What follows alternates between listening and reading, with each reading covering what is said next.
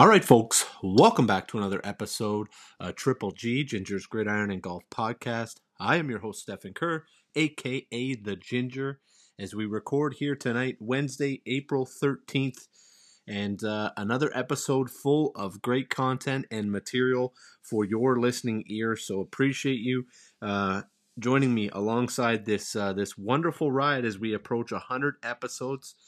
We are just over 90 now, so we're going to make that 100th episode pretty special. And we start to approach the spring and summer months, so golf season is ramping up and kicking off in style here in Southern Ontario. So excited to get out and play my first round and many more rounds throughout the course of the summer of 2022 here. But one a big event ending, and we'll review that today on the podcast, and one a big event in the NFL coming up.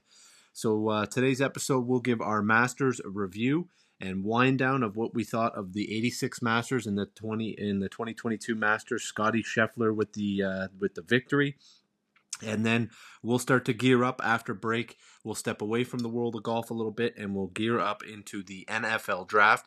We were hoping to be joined tonight by Joe Marino from the Draft Network and the Locked On Bills podcast.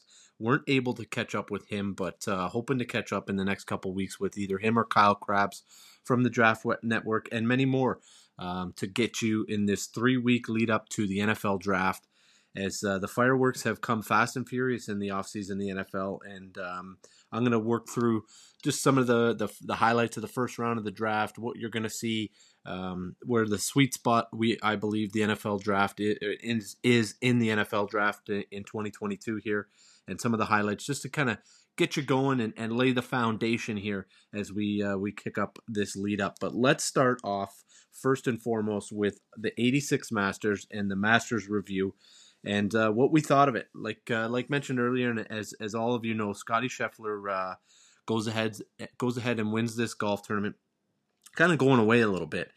And for those that joined me, thank you for those who joined me on our Instagram live on Sunday morning at 11 a.m. Masters Sunday to kick it off. And you had a little bit of my thoughts, and you've got a little background on kind of what I felt about the tournament. But overall, after many, many years of being spoiled with the Masters and what has happened and some of these iconic and epic finishes, I'm not sure if it's the golf course that we've lost or if it's just kind of this event is similar to the Super Bowl for me and many, in the fact that it ebbs and flows and it's cyclical in terms of some of the epic finishes that we get, and then we get a few that are not so eventful. And if you look at it, Stefan Tito made mention to it on last week's podcast in our podcast or our Masters preview show that what's the biggest thing you're going to remember from the 2021 Masters? Probably Jon Rahm shooting 6 under or Xander Schauffele dumping in the water on 16. 2020, DJ ran away with it. 2019, there's an epic Masters. Tiger, in a close battle, wins in his return. 2018, Patrick Reed. Okay, Ricky Fowler, Jordan Spieth with the run. 2017 was a uneventful but good Masters in terms of Garcia and Rose going head-to-head. Two great guys go to a playoff. And then you get Danny Willett in a tough, nasty golf course, kind of holding on. And then you get Jordan Spieth with a runaway. When you really start to break it down over the last 8 or 9 years here at this event, there hasn't been many iconic finishes and things that have happened on the back nine or the second nine at Augusta that we remember and that we remember growing up, and what allowed us to come to this event and love this event so much. And I attribute a lot of that to the golf course changes that Augusta National and this committee has made over the last numerous years here in trying to toughen up this golf course. And I think they've taken away from some of the things that we've loved. Overall, Scottie kind of takes control of this event on Friday afternoon with a 5-shot lead after 2 rounds. He's holding a 3-shot lead after 3 rounds, and the first four holes especially, but to me, let's say the first 6 holes for Scheffler were so crucial. When you look at it, he hits 1 out of the first 4 greens, and he's standing on the 5th tee at 1 under par. And then he hits hits 2 good shots on 5, and then hits a poor iron shot on 6, and he's in classic 3-putt territory where guys, Tyrrell Hatton 4-putted from that area earlier in the week. And Scotty sinks an 8-footer coming back up the hill when Cam Smith had put the pressure on him there on 6. And all of a sudden, Scotty Scheffler's hit 3 out of the first 6 greens, 1 out of the first 4, and he's 2 under par to start after 7, 1 under after 6, and he's got that 3-shot lead back after Cam had come out, went birdie on 1-2, giving it right back. The TSN turning point, if you will, or the turning point of the final round was happened at the 3rd green. That was the turning point, and to me that was just about the 3rd green and the 4th green. That kind of ended the Sunday. Rory made it fun, and that's, to be honest, what we're probably going to remember of the 2022 Masters. Okay, Scheffler and his hot run, we'll remember a little bit of that, but a lot of people, when you ask them about the 2022 Masters, they're going to remember Rory McIlroy in the 64, tied for the lowest final round at Augusta, and that epic finish on 18. And he had other opportunities, but to Scheffler's point, Smith birdies the first 2 holes. Scheffler's in the trees, left on 3, and dumps it short. Looks like that's classic bogey territory or tough up and down territory there, short of that 3rd green with the slope leading up into that green and how elevated it is. And Smith's got a great opportunity. Take your medicine, take your 15-footer down the hill for birdie, continue to put the pressure back on Scotty Scheffler, and he hits it short. And then Scotty chips it in, and whammo. The mojo just flips. Scheffler makes a great up and down from back left corner of the 4th green, and before you know it, the 1-shot lead is back up to 4 shots at that point, and he'd actually gained a stroke. And like I said, he walks off hitting 1 of the first 4 greens, and Scotty walks off 1 under par. To me, it stole at least 2, if not 3 shots there, right off the hop, and it totally calmed him down. If you notice from that point, from that 4th green on, he really starts to hit a lot of quality shots for the next probably 10, 12 holes, right? You look at it, birdie 7, solid, good birdie, good par on 8, good par on 9, and he just settles right into his round after a real shaky start. And having the lefts pretty much coming out from 18 on Saturday through the first 4 holes on Sunday. But to my golf course point, really, the par 5s to me, a combination of conditions earlier in the week in terms of the wetness and the changes to the golf course and a little bit of the weather on Friday and Saturday. Some of the fire of the par 5s at Augusta. Yeah, guys are still making birdies, but let's run through it. Start with number 2. Only 6 eagles all week on the 2nd hole. 1 double. Okay, not a bad eagle to double percentage, right? Then you go to number 8. One eagle made all week. Just as many doubles as eagles made on number 8, right? That's probably a little bit more conditions, wind conditions there on number 8 in terms of guys being able to turn it around the corner. There were some different wind conditions that happened throughout the course of the week that made it a little bit tougher. So that was one thing for sure that changed maybe on 8. And then, you go to the back 9, you've only got 6 eagles made all week on 13, 2 of them in the same group on Sunday. 3 in round 1 and 3 in round 4, Collin Morikawa and Rory specifically, to 10 doubles. So you got more doubles on 13 than you've got eagles. And then 15 is a big one for me. Talked about it on the Instagram live. 0 eagles made. You heard it on the telecast if you watched on Sunday for sure, to 6 doubles. The new tee deck on 15, and the lengthening of that hole is, to me, really taking away the fire and the fun in that golf hole. And I really hope they don't do the same on 13. I really hope that, I know they've bought that adjacent property off Augusta Country Club in behind the 13th, and there's talk about for many years now about them lengthening that hole, and I really hope that they don't. I really, really hope they don't, because I think the golf course showed its fire. I think, yes, okay, we've seen runaways, DJ, but that was at a different time. That was in November. We've seen guys go low. We've seen Spieth go low. We've seen DJ go low. We've seen Tiger go low. But with the right conditions, it's still a very, very good test for these guys. And I think we came to fall in love with this event because of the eagles and the birdies and all those things that happen on the back nine. And I think that was taken away from us a little bit, because let's call a spade a spade. It is not the best field. And there is 10 to 12 guys in this field that's already limited at 89 by the time we teed off and Paul Casey withdrew on Thursday morning, let alone Louis Oosthuizen on Friday morning. Thanks, Louis. Had you picked there, bud. But an injury is an injury. He did not look well on Thursday, that was for sure. But, we were down to sub 90 in this field by the time Friday morning teed off. You take away the Mike Weirs and the Vijay Singhs and some of these past champions that you and I all both know do not have an opportunity to truly win this event.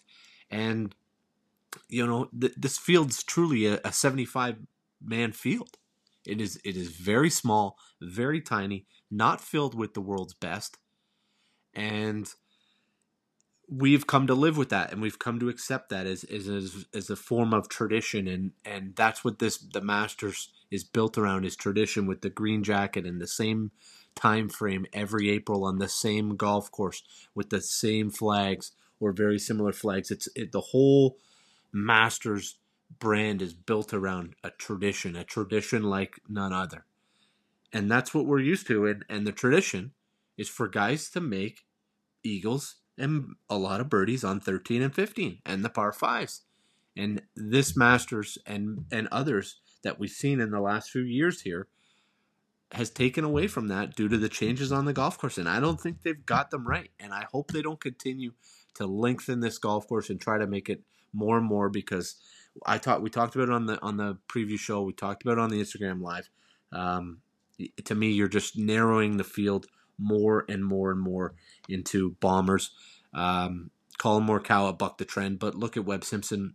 I gave him a shout out on Sunday morning, 76 on Sunday, for 4 rounds for these guys that are, medium distance hitters, or middle of the pack in terms of driving distance on the PGA Tour. It's tough. It's very, very tough. But let's talk about some of the good that happened in the Masters, and that is the man who moves the needle. The man who is the needle, I shall say, and that is Tiger Woods. Absolutely epic return for Tiger. First 2 rounds in terms of ratings were the most watched Masters in the last 4 years, I believe, is what I said. Yeah, the last 4 years. And even though Sunday was only a 5.8 rating, which is the lowest in the last 3 years and third lowest in the last 3 decades, because it was an uneventful and Masters, and a lot of people truly believed that Scotty, being so hot, had this wrapped up. They also thought, okay, in terms of Tiger, he'd kind of run his course by then, especially for most average fans that may tune in for Tiger. You can see why Thursday, Friday were so epic. One, okay, you want to see him out of the gate. Okay, shoot 71. Great. Friday, got to tune in, see what he does, see if Tiger can win the Masters, see if he can make the cut. Shoot 74, he makes the cut. Great. Then we see that 78 on Saturday in those tough, windy, blustery conditions. He didn't play that bad. He putted horribly, which I'll get into here shortly. And then, the bogeys on 4, 5, and 6 on Sunday, and that was kind of the Tiger show, kind of done at that point. And at that point, it was more about, to me, the diehard Tiger fans and the diehard golf fans who are going to continue to tune in. And the second part of that is I'd like to know on the ratings, how many people are tuning into the app? Because I'll be honest, coverage over the course of the weekend, I had it on in the background, and I was with my family watching, and as I always do as a tradition, my brother and my dad and others, I did the most of my consumption of the Masters via the app and clicking in and out of player profiles, especially for those cheering on Corey Connors. I think we saw him maybe a max of half a dozen times over the course of the entire weekend for a guy who, yeah, okay, he backdoored T6 by birdieing 17 and 18, but he was in and around all weekend long. And to only see him a half dozen times and only get putts, like specifically the Sunday on the 10th hole, he stuffs one into about 6 feet, probably almost hits the shot of the day, and don't even see it. You just get him the putt, which was delayed by about 3 or 4 minutes, and it's finally kicked back to Corey Conners. And if you're following along on the app, you'd already seen it. So I'd like to see how the emergence of how good that Masters app is in terms of viewing and, really picking your leaderboard and following along who you want to follow along with and not have to follow along with who CBS and other networks want you to follow along, has to do with that. So it'd be real interesting to see the statistics on that. I'll keep my eye out for that for sure. But that's one thing that I think the emergence of their app effectively, depending on the Masters and what happens, could affect viewership and ratings via TV and other sources as well. But I was surprised with the reason why Tiger struggled on the weekend.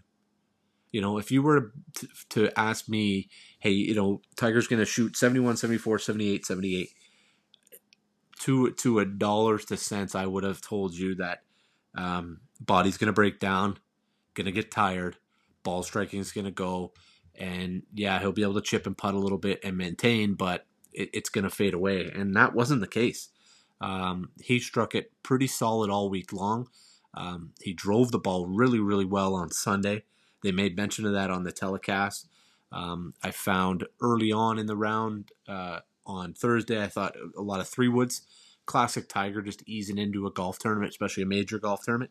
And then he started to ramp up and hit more drivers. And it could have been conditions, could have been how he was feeling, but I didn't know if we were going to see that all weekend long, and we didn't. He started to hit more drivers and get a little bit more aggressive because, obviously he knew where he was at. And overall, a pretty solid week. He's got to find a way to, that 5th hole still got his number, always has. So he's got to find a way to that. But 36 and 33 putts on the weekend alone. You give him 30 putts both days, and it's a 72, 75, and it's a lot different finish. And it was a tough finish for the 78 for sure on Sunday. He played better than that, but just great to see him out there. He definitely moves the needle. All of the guys know it. You've got Harris English, who withdraws from hip surgery, shows up on Thursday at the first tee to watch. You got Bryson DeChambeau, who misses the cut, hangs around on the weekend on Saturday and Sunday, and is actually out on the golf course following around Tiger Woods. This is a former number one player in the world out there on the golf course walking around watching Tiger Woods. How cool is that? You got Bubba Watson hanging around for probably an hour and a half in his green jacket waiting for Tiger to finish. Right? Gives him the handshake, gives him the hug. So cool. Harold Varner on the range. So many guys like, John Rahm, even after the little sly comment at the press conference earlier in the week, you could tell those two connected, and it was a different Tiger for sure. At 46, he's definitely changed. So real interesting to see when he's going to play next. I really hope he does play the PGA coming up here. That would be super, super cool at Southern Hills. Him and Phil both got entries in for the U.S. Open. So I would love to see both of them play at another historic venue at Brookline. A little bit of a quirky golf course in terms of a lot of blind shots, but Tiger made mention to it.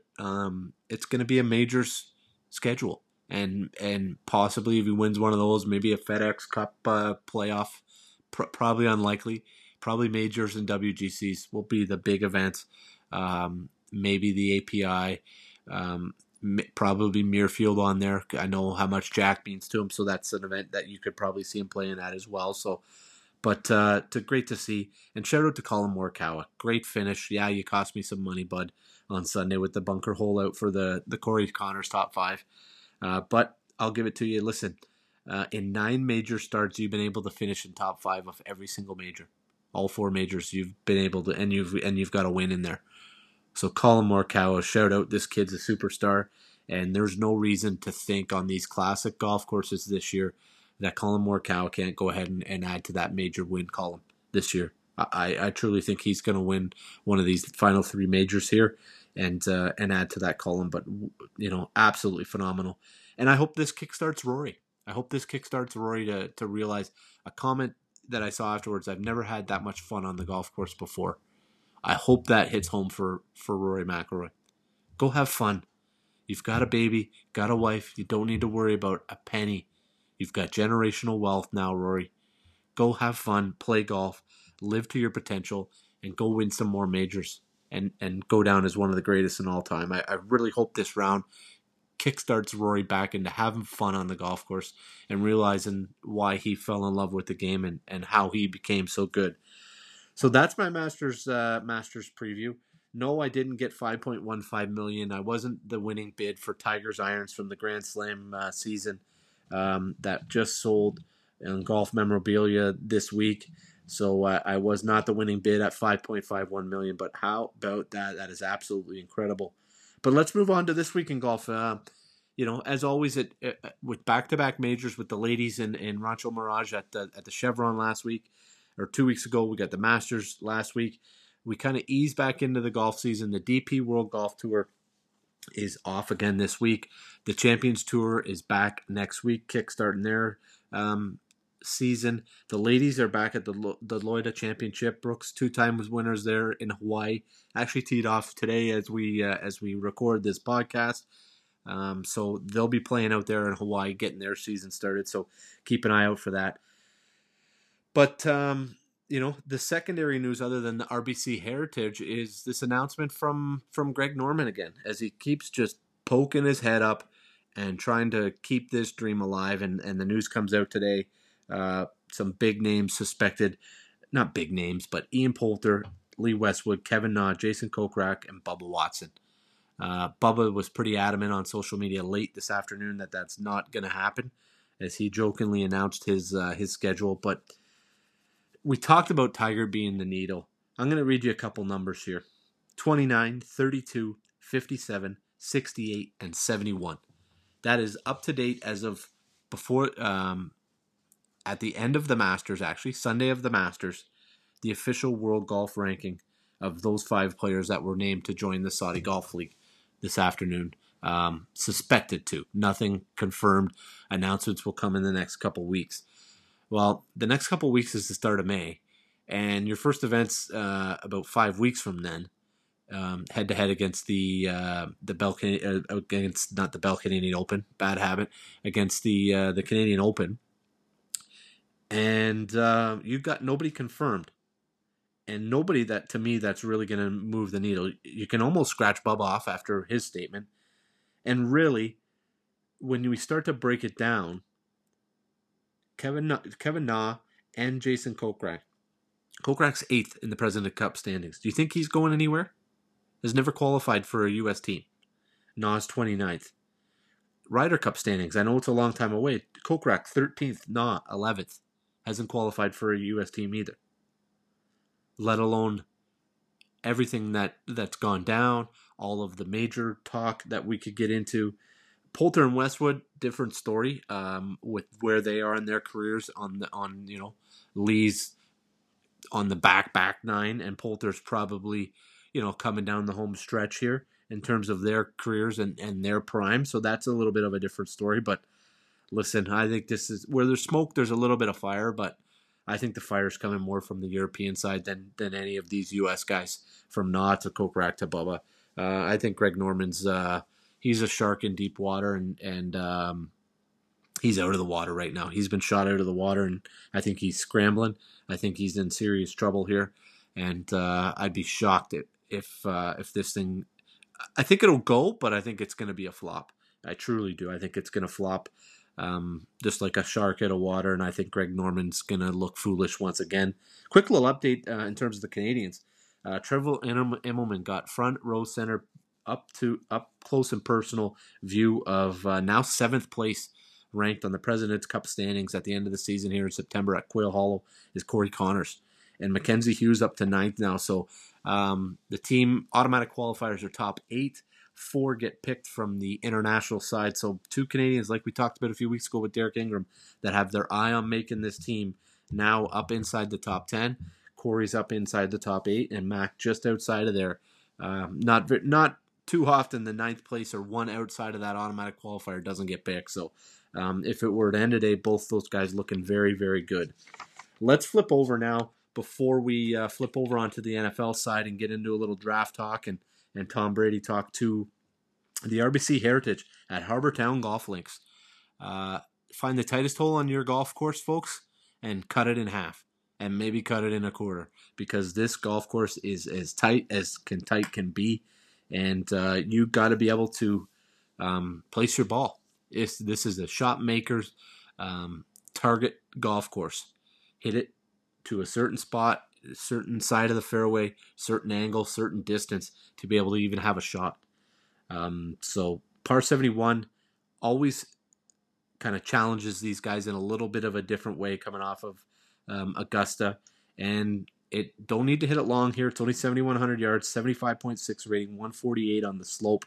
You can go play this golf course. Green fees are going in anywhere in off season $195 to peak season at $370 in the midsummer. And instead of the green jacket, they hand out the Royal Stuart Tartan plaid jacket. They call it the Heritage Plaid. They adopted this in 1972. They actually picked up their tartan, their Scottish tartan, and added it to the logo until RBC became the main sponsor in 2012. And at that point, but they still have it in there a little stripe down the side. And each year, these jackets are handmade, and there's about anywhere between 18 to 24 of them made per year, all different sizes and lengths. They're brought over to Harbour Town in at Hilton Head, South Carolina, and they are given specifically to the winner for this event. And we're going to start from the bottom now. We mentioned them in this Saudi Golf League. Listen, I follow Ian Poulter closely on social media, and I know how much not playing last week hurt him. He wants to get back there, and that's another reason why I think this Saudi Golf League is just won't work for him. At 83-1, 17-1 on an each way. Listen, you got to go back all the way to 2016 before you find a year where Ian Poulter didn't really play all that well at this event. 17 T11, 2018 T7, 2019 T10, 2020 T14. Last year was so-so. One poor round at T48. He plays well. It's not a bomber's paradise, so he can be relaxed off the tee. He doesn't need to try to go after it. He can place his ball. He can putt well. As these greens speed up, they can be very, very slick around Harbour Town. If he can get his iron game sharp, Ian Poulter will be there again at 83-1 and 17-1 on an each way for top 5. I think Ian Poulter's worth a few units this week for sure. I think he's going to be motivated. My man, friend of the show, Paul Tesori, caddy, a great first 3 rounds at Augusta National. Struggled off the start on the first 7 holes on Sunday, but a good week overall for Webb Simpson. I think it'll get his confidence back up. 28-1, 6-1 on an each way. Same type of feel for Webby here at Harbour Town. Got to go back the same thing as Poltz. 2017 he was T11. 2018 T5. 2019 T16. 2020 he put on the tartan jacket and won this event. And in 2021 he's T9. So you're talking literally since 2016 that this guy hasn't been in the top 16 in this golf tournament for a rock steady top 10 at 28-1, 6-1 each way. Thank you very much, Webb Simpson. And our big gun, I think this is the 3rd time I've picked him this year, but I just love the kid, and he's playing absolutely great golf. He was hung around all weekend at Augusta, coming off a T14 quietly in the Masters. 20-1, 4-1 on an each way. He plays well here as well. Last year he was T4, 2020 he was T14, 2018 he was T14 as well. Like I said, T14 at the Masters. We're going with the Englishman, Matthew Fitzpatrick. His iron game is sharp, and none of these guys are bombers, but they know how to work their way around the golf course, and they know how to score. We're going Fitzpatrick, Webby Simpson, Ian Poulter, extra pick, Shane Lowry. You might have already heard those picks on our social media. We're trying to get them out to you a little earlier now. Not so much of a rush on Thursday mornings. Trying to get them out there, late Tuesday night, early Wednesday morning on all of our social media feeds, so you know exactly who we like for each week on the PGA Tour. We got about 20 weeks left, folks, on the PGA Tour, so a lot more picks to come. We're still searching for that winner. We're going to find them. We've been all around it with top 5s, top 10s all year. We're probably down a few units overall, but we'll get them. We're going to find that winner for you and get back into the action. Folks, if you're not following us along on Facebook, Instagram, Twitter, or YouTube, please do so at Ginger Triple G. Give us a like, subscribe, share, whatever you can to help share the Triple G family. Get this podcast out there. Get it into more ears. When we get back from break, we're going to talk a little bit of NFL news. Daniel Snyder, Tom Brady, Lamar Jackson, Derek Carr with the big signing. We'll get you into the NFL draft, and we'll get you out of here. We'll catch you on the flip side.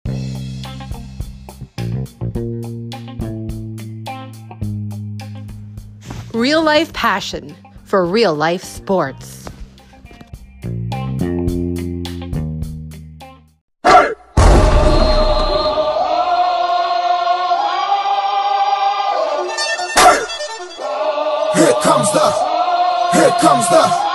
Here comes the, y'all don't really want it like that. Yeah. Here comes the, no, here comes the.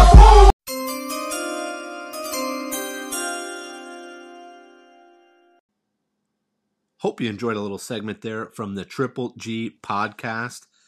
And let's get into it. It's been a couple weeks now here since we've last talked about the NFL. There's been a few signings that, as always on a podcast, a weekly podcast, you're going to miss. My Buffalo Bills re-signed Stefon Diggs to a pretty team-friendly deal in terms of extensions, and that's something that, for me as a fan, for me who's somebody who follows along and covers the NFL via this podcast, I love the extension deal because to me it whether it's true value in terms of the AAV and what you look at, and we might as well start even with the Derek Carr thing when we talk about this. You look at that extension of Derek Carr, 3 years, $121.5 million. Well, you're thinking $40.5 million for Derek Carr. This is a guy in passing DVA over the last 3 years has been 8th, 9th, and 11th. So he's a fringe top 10 quarterback in the NFL, right? If you were to mention his name, the majority of people would probably tell you he's somewhere between 8 and 12. Hasn't won a playoff game. Will he win you a Super Bowl? Probably not. You look at others like him who've had 3 consecutive years in that passing DVOA. You're looking at Mark Brunell, Mark Bulger, Big Ben, Matt Ryan, and Kirk Cousins. Good, but not great quarterbacks. Big Ben wins the 2 Super Bowls. Had a great running game and a phenomenal defense to do it. And a great team around him. I'm not saying Derek Carr can't do it because I think he got robbed in that Cincinnati game from the bad blown whistle to a tough decision on one of the final plays there on that Cincinnati pick. That story could have been a little bit different in terms of Derek Carr and getting his first playoff win. And I think with Davante Adams, I think a playoff win is in that window. But in terms of AAV, you add this year in at 19.775, and all of a sudden you've got Derek Carr 4 years for $141 million. And now is at $35.25 million average per year. And there's an out after 3 years. And that's that's my point on these extensions is that to me you really need to look at, how long do you have him in his NFL lifespan in terms of age? What is it, the term of the contract over the entire contract, not just the extension. You've got to add the existing years in there. And then you've got to find out, where that dead cap money hits. When can your team walk away? If you look at this deal, they can pretty much walk away from Derek Carr's $7 million dead cap hit after 3 years from now, or 2 years into the extension. Stefon Diggs was the same way, right? So you've really got Diggs for, probably 5 more years before you can truly walk away. Puts him at, I think, 34 or something like that, or 33. One of those. Don't quote me specifically. I looked at it more last week, but you're catching my drift as to how we go ahead and look at these deals. Don't get caught up in the shock sticker value of the original contract or the deal. Find yourself into the nitty-gritty. Use some of the resources that I've mentioned, others have mentioned on this podcast in terms of SpotTrack, Over the Cap. They'll get you those contract details, and that's where you can find the true figures in terms of what's happening there. Raiders are stuck. What are you going to do? Some say trade them to San Fran, trade them to New England, trade them to Carolina. One, what are you going to get back in terms of value? Two, where is your quarterback coming from? There's a lot of teams don't feel there's a franchise quarterback coming out in this year's draft. So now all of a sudden you got to go through this year. Who's going to be your quarterback? Marcus Mariota's already left and gone to Atlanta, so he's not available or an option. Look what's happened in your division. So a tough spot here for the Raiders. I think it's a smart move. You know what? You went ahead. You've got Max Crosby. You've got Khalil Mack now. You've got the 1-2 punch on the defensive side of the ball. Right? You've got the 1-2 punch on the offensive side of the ball. You still got Jacobs. You've got Darren Waller coming back off of an injury. So you've got the offensive weapons. You've got an elite tight end. You've got an elite wide receiver. You've got a good to solid quarterback. Offensive line, you've put some pieces into. I think it was the right move for the Raiders. What else are you going to do? Where are you going to go find that franchise quarterback to go toe-to-toe for the next 10 years to 12 years with 15 in Kansas City, 7 in Los Angeles? Correct me if I'm wrong, but I believe Herbert's 7, right, in Los Angeles, and 3 in Denver, Russell Wilson. Where, right? And even if Russell's only another 5-6 years in the league. So, you know what? You pair them, you're 1 year off. You got Devontae pretty much, I believe, for another 5 years. That was a 5-year deal that they locked up with Devontae. And now you've got Derek for another 4 that you can walk away from.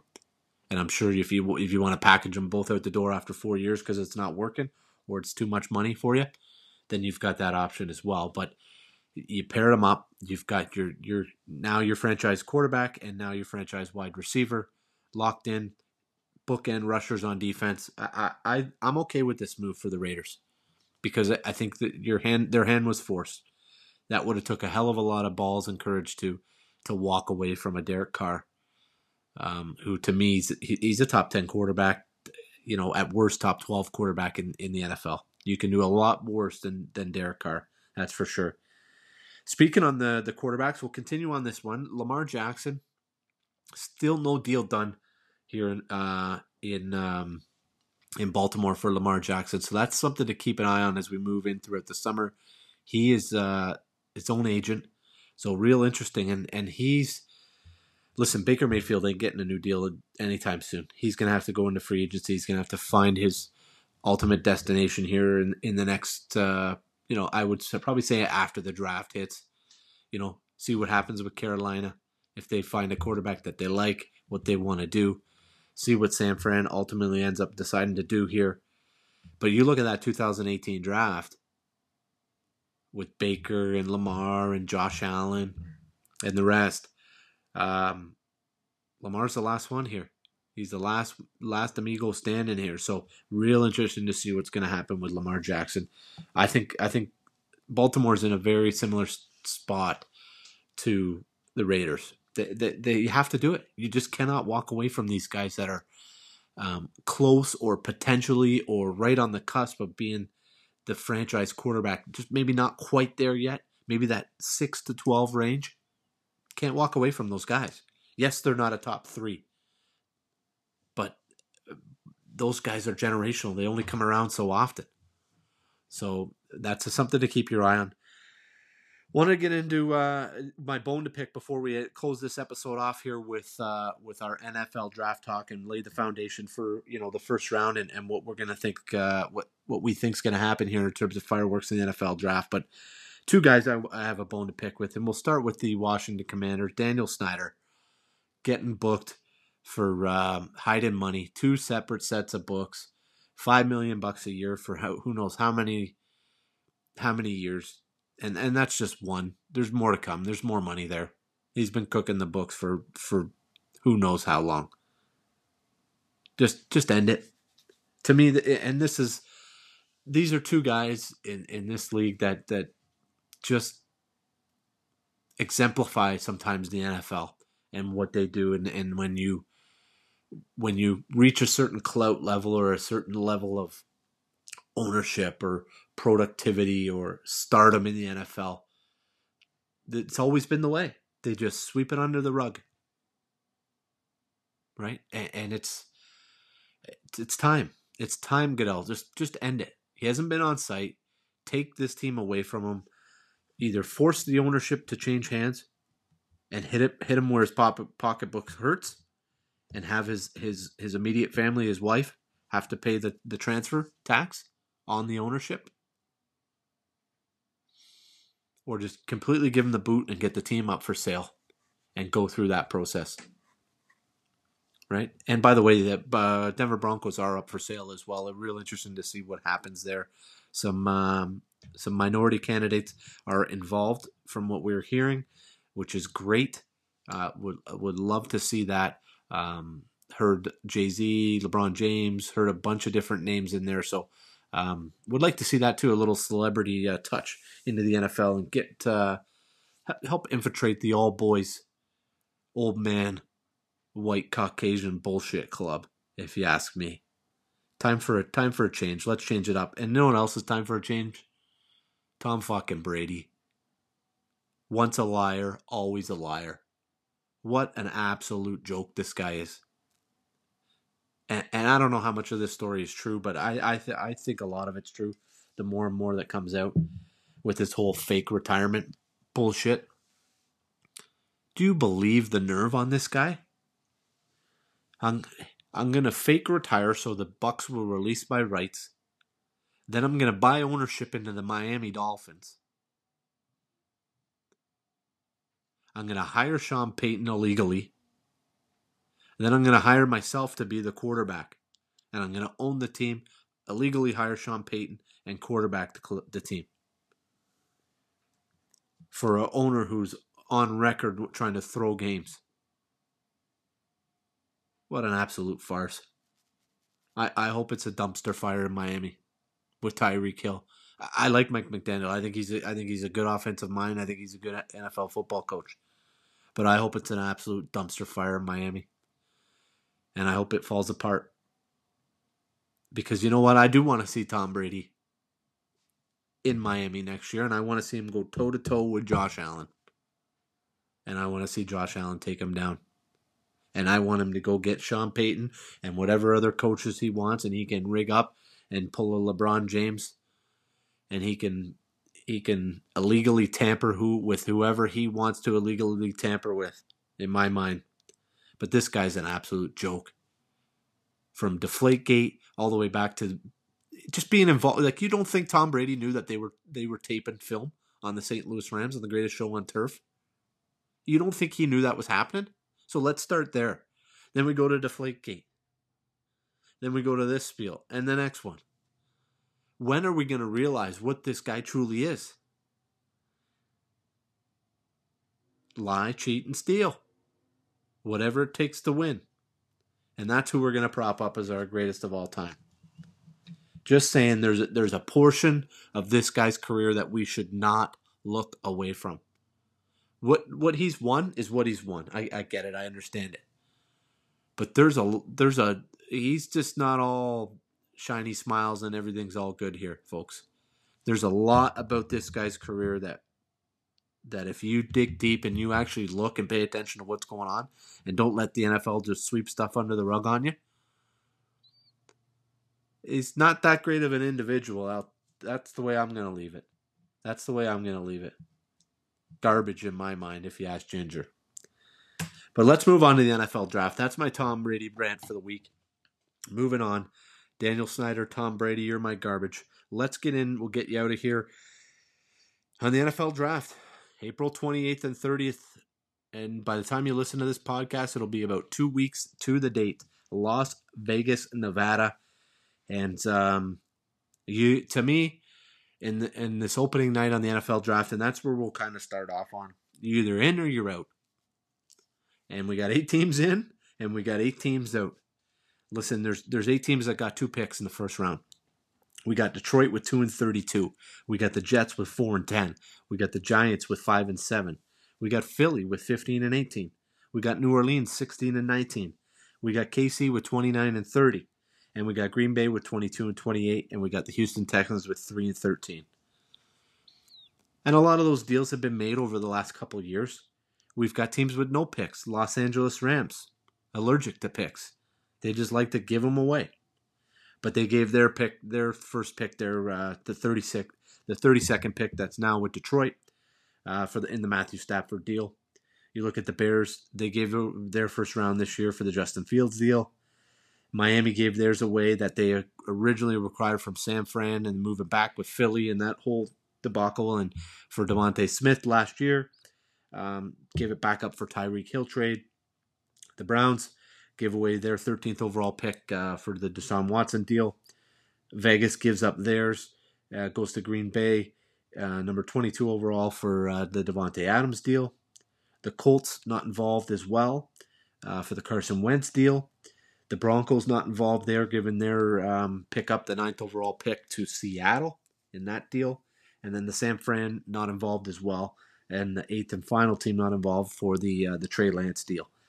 To move up to number 3 to get Trey Lance. So really, there's a lot of teams that got some serious firepower and some fireworks. And listen, when you look at it, a lot of the prognosticators and everything that I've read and all the reports, I'm not going to sit here and tell you that I watch film and do this, and I watch a little bit here and there to the best I can in terms of what's available to me. But from all the research that I've done and people I've talked to and everything that I've looked at, the sweet spot in this draft is rounds 2 through 4.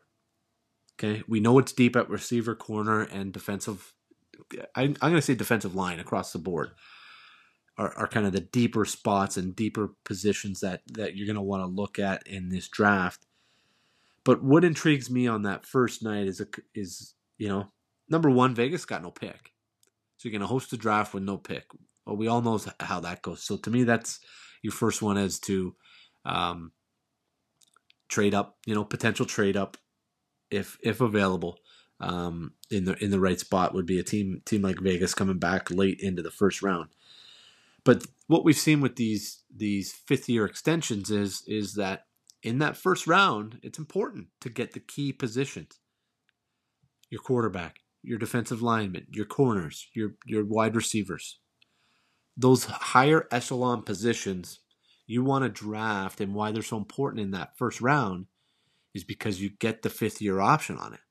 So you're getting value contracts for that extra year, which is ultra important when you start to look at some of these monster deals for the wide receiver market, for the quarterback market, for the defensive end market. Look at all the deals that have happened this offseason. The higher echelon positions. What have they said in the NFL for so many years? Get me a cornerback, get me a tackle, get me a pass rusher, and give me a cornerback. Quarterback, left tackle, pass rusher, corner. The 4 big key spots in the NFL.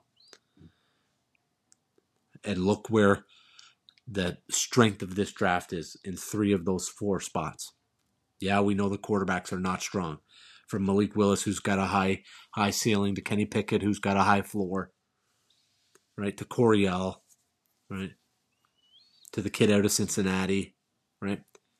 Overall, it's just not a deep draft. Yeah, well, we might see 3 or 4 of them go in the first round. You darn right, because it's a high echelon position, a position you have to fill to win football games in the NFL. Left guard is not a high echelon position or important position. You can find left guards. You can find running backs dime a dozen. You can find safeties. You can find linebackers.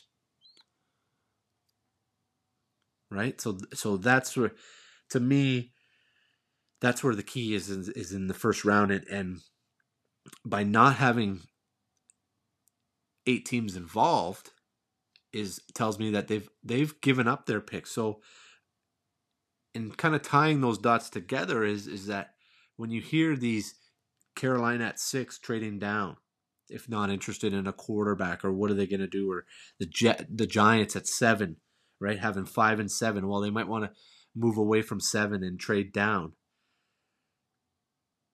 I think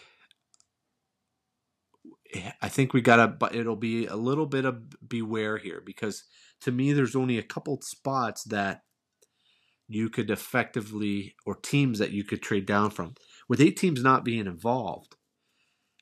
Okay, pick the Giants for to start, or the Jets. Jets got 4 and 10, Giants 5 and 7. So Giants or Jets. So they make those picks at 4 and 5. So we're now on 7 or 6, 7 or 10. Who are you trading with?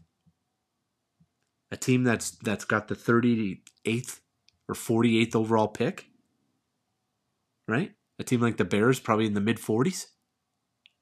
That's a long way to move up for them, right? So I see teams like Philly, New Orleans, somebody like that a Green Bay, somebody who's got the ammunition already, that wants to go get that guy to move to the next level. Like, to me, Philly moving from 15 to 10 to go get a guy, that's a possibility, right? New Orleans moving from 16 or 19 to go get their guy inside the top 10, that's a possibility. So there's an option, right? The only team off the board that I can think that still has some firepower that might be able to make that move if they really, really like somebody would be a team like Miami, who's got 2 picks in next year's draft. So they may be able to give one of those up to get in. But, being in that mid-second round, once again, where's that going to get Miami? Into the mid-20s? Like, it might get them back up into the first round in the mid to high 20s, but that's about it. So I think in terms of the Carolinas and the Giants and the Jets and trading down on those picks at 5, 6, 7, or 10, I think you're going to see the Phillies, somebody's like, even like a Chargers at 17. Okay, they're sandwiched between New Orleans and Philly. They might want to go get their guy, right? Baltimore, who's been quiet, they may want to go get their guy. But I think that's where the trade up into the top 10 will come from. Unless somebody does something here leading up to the draft late, like a Green Bay or a KC, where they move up into the teens first and then go get their guy inside the top 5, 6, 7, 3, 4, 5 maybe. But if it's happening on draft night, it's got to come from, to me, the mid to late teens to come up into the first round. But you look at it, to me, the first 3 picks are pretty set in stone, and then it really starts with the Jets as to what the Jets want to do. Do they take Sauce Gardner? Do they take Kyle Hamilton out of Notre Dame? Then the Giants, where do they go? Do they go for the pass rusher or the tackle? What do they do with 7? Does Atlanta trade up? Or do they stick and get one of the best wide receivers in a Garrett Wilson or a Drake London out of USC? A team like Seattle, to me, has got to hang tight and just take the best available player. At this point, it's about adding quality talent to the roster in Seattle. Build up the talent. Exposure in the roster, for me, is the number one option for Seattle. Baltimore, talked about them. Do they go up to get their edge pass rusher, or go get a Sauce Gardner if he's dropped, to pair with a Marlon Humphrey? Right, talked about New Orleans and Philly, and then the big thing for me in the mid-20s is, when does the wide receiver run start? When does the wide receiver run start, and do teams in the 20s get desperate and try to trade up and get back into it, or do they hang tight? And we're talking like teams like New England, Green Bay at 22, 28, Arizona at 23. They lost Christian Kirk, right? Yes, they got Rondale Moore, but do they want to go get somebody to pair with Hopkins? Put Rondale in the slot and have that X wide receiver on the outside. Dallas, I lost Amari Cooper. Yes, they love Gallup, right? And they still got some tight end weapons as well. Still got CeeDee Lamb, but don't ever underestimate the high-profile players and the wide receivers and the sexy players at Dallas. So Dallas is an option at 24. We know Buffalo is an option at 25. Tennessee's, I think, an outside option at 26. A.J. Brown, Robert Woods, and who? Right? We know both those, Robert Woods get long in the tooth. A.J. Brown struggles to stay healthy sometimes, right? And Kansas City trying to restock the cupboards at 29 and 30. The wide receiver run will come at some point. How early does it start? Does it start in the mid-teens with a New Orleans or a Philly trying to add pieces around Jalen Hurts and trying to add pieces around Jameis Winston? Or does it get to the 21 with New England? Does New England have to go trade up to go get Jameson Williams? So real interesting in terms of trading up, trading down, and where the runs start. What I do think and I do know is that I truly only think there's going to be two, at most 3 quarterbacks taken here in this first round. I think Pickett and Willis are your guys in the first round, and Coryell and Ritter out of Cincinnati are second round picks. So I hope that kind of geared you up for the NFL draft. Like I said, we're going to try to be joined by some of the guys from the Draft Network and other draft experts here in our next couple weeks. That's my main goal here on the podcast, to dive a little bit more into the prospects and what they see and some of the intangibles and tangibles and measurables that they've seen here, from the Senior Bowl to the Combine to the Pro Days and all the workouts that we've seen. But we'll dive into that over the next couple of weeks. We'll get you ready to go. And we're going to go live a little bit. We're going to do an Instagram live on the draft night for the first round only, kind of reviewing the picks and seeing what happens on opening night of the NFL draft.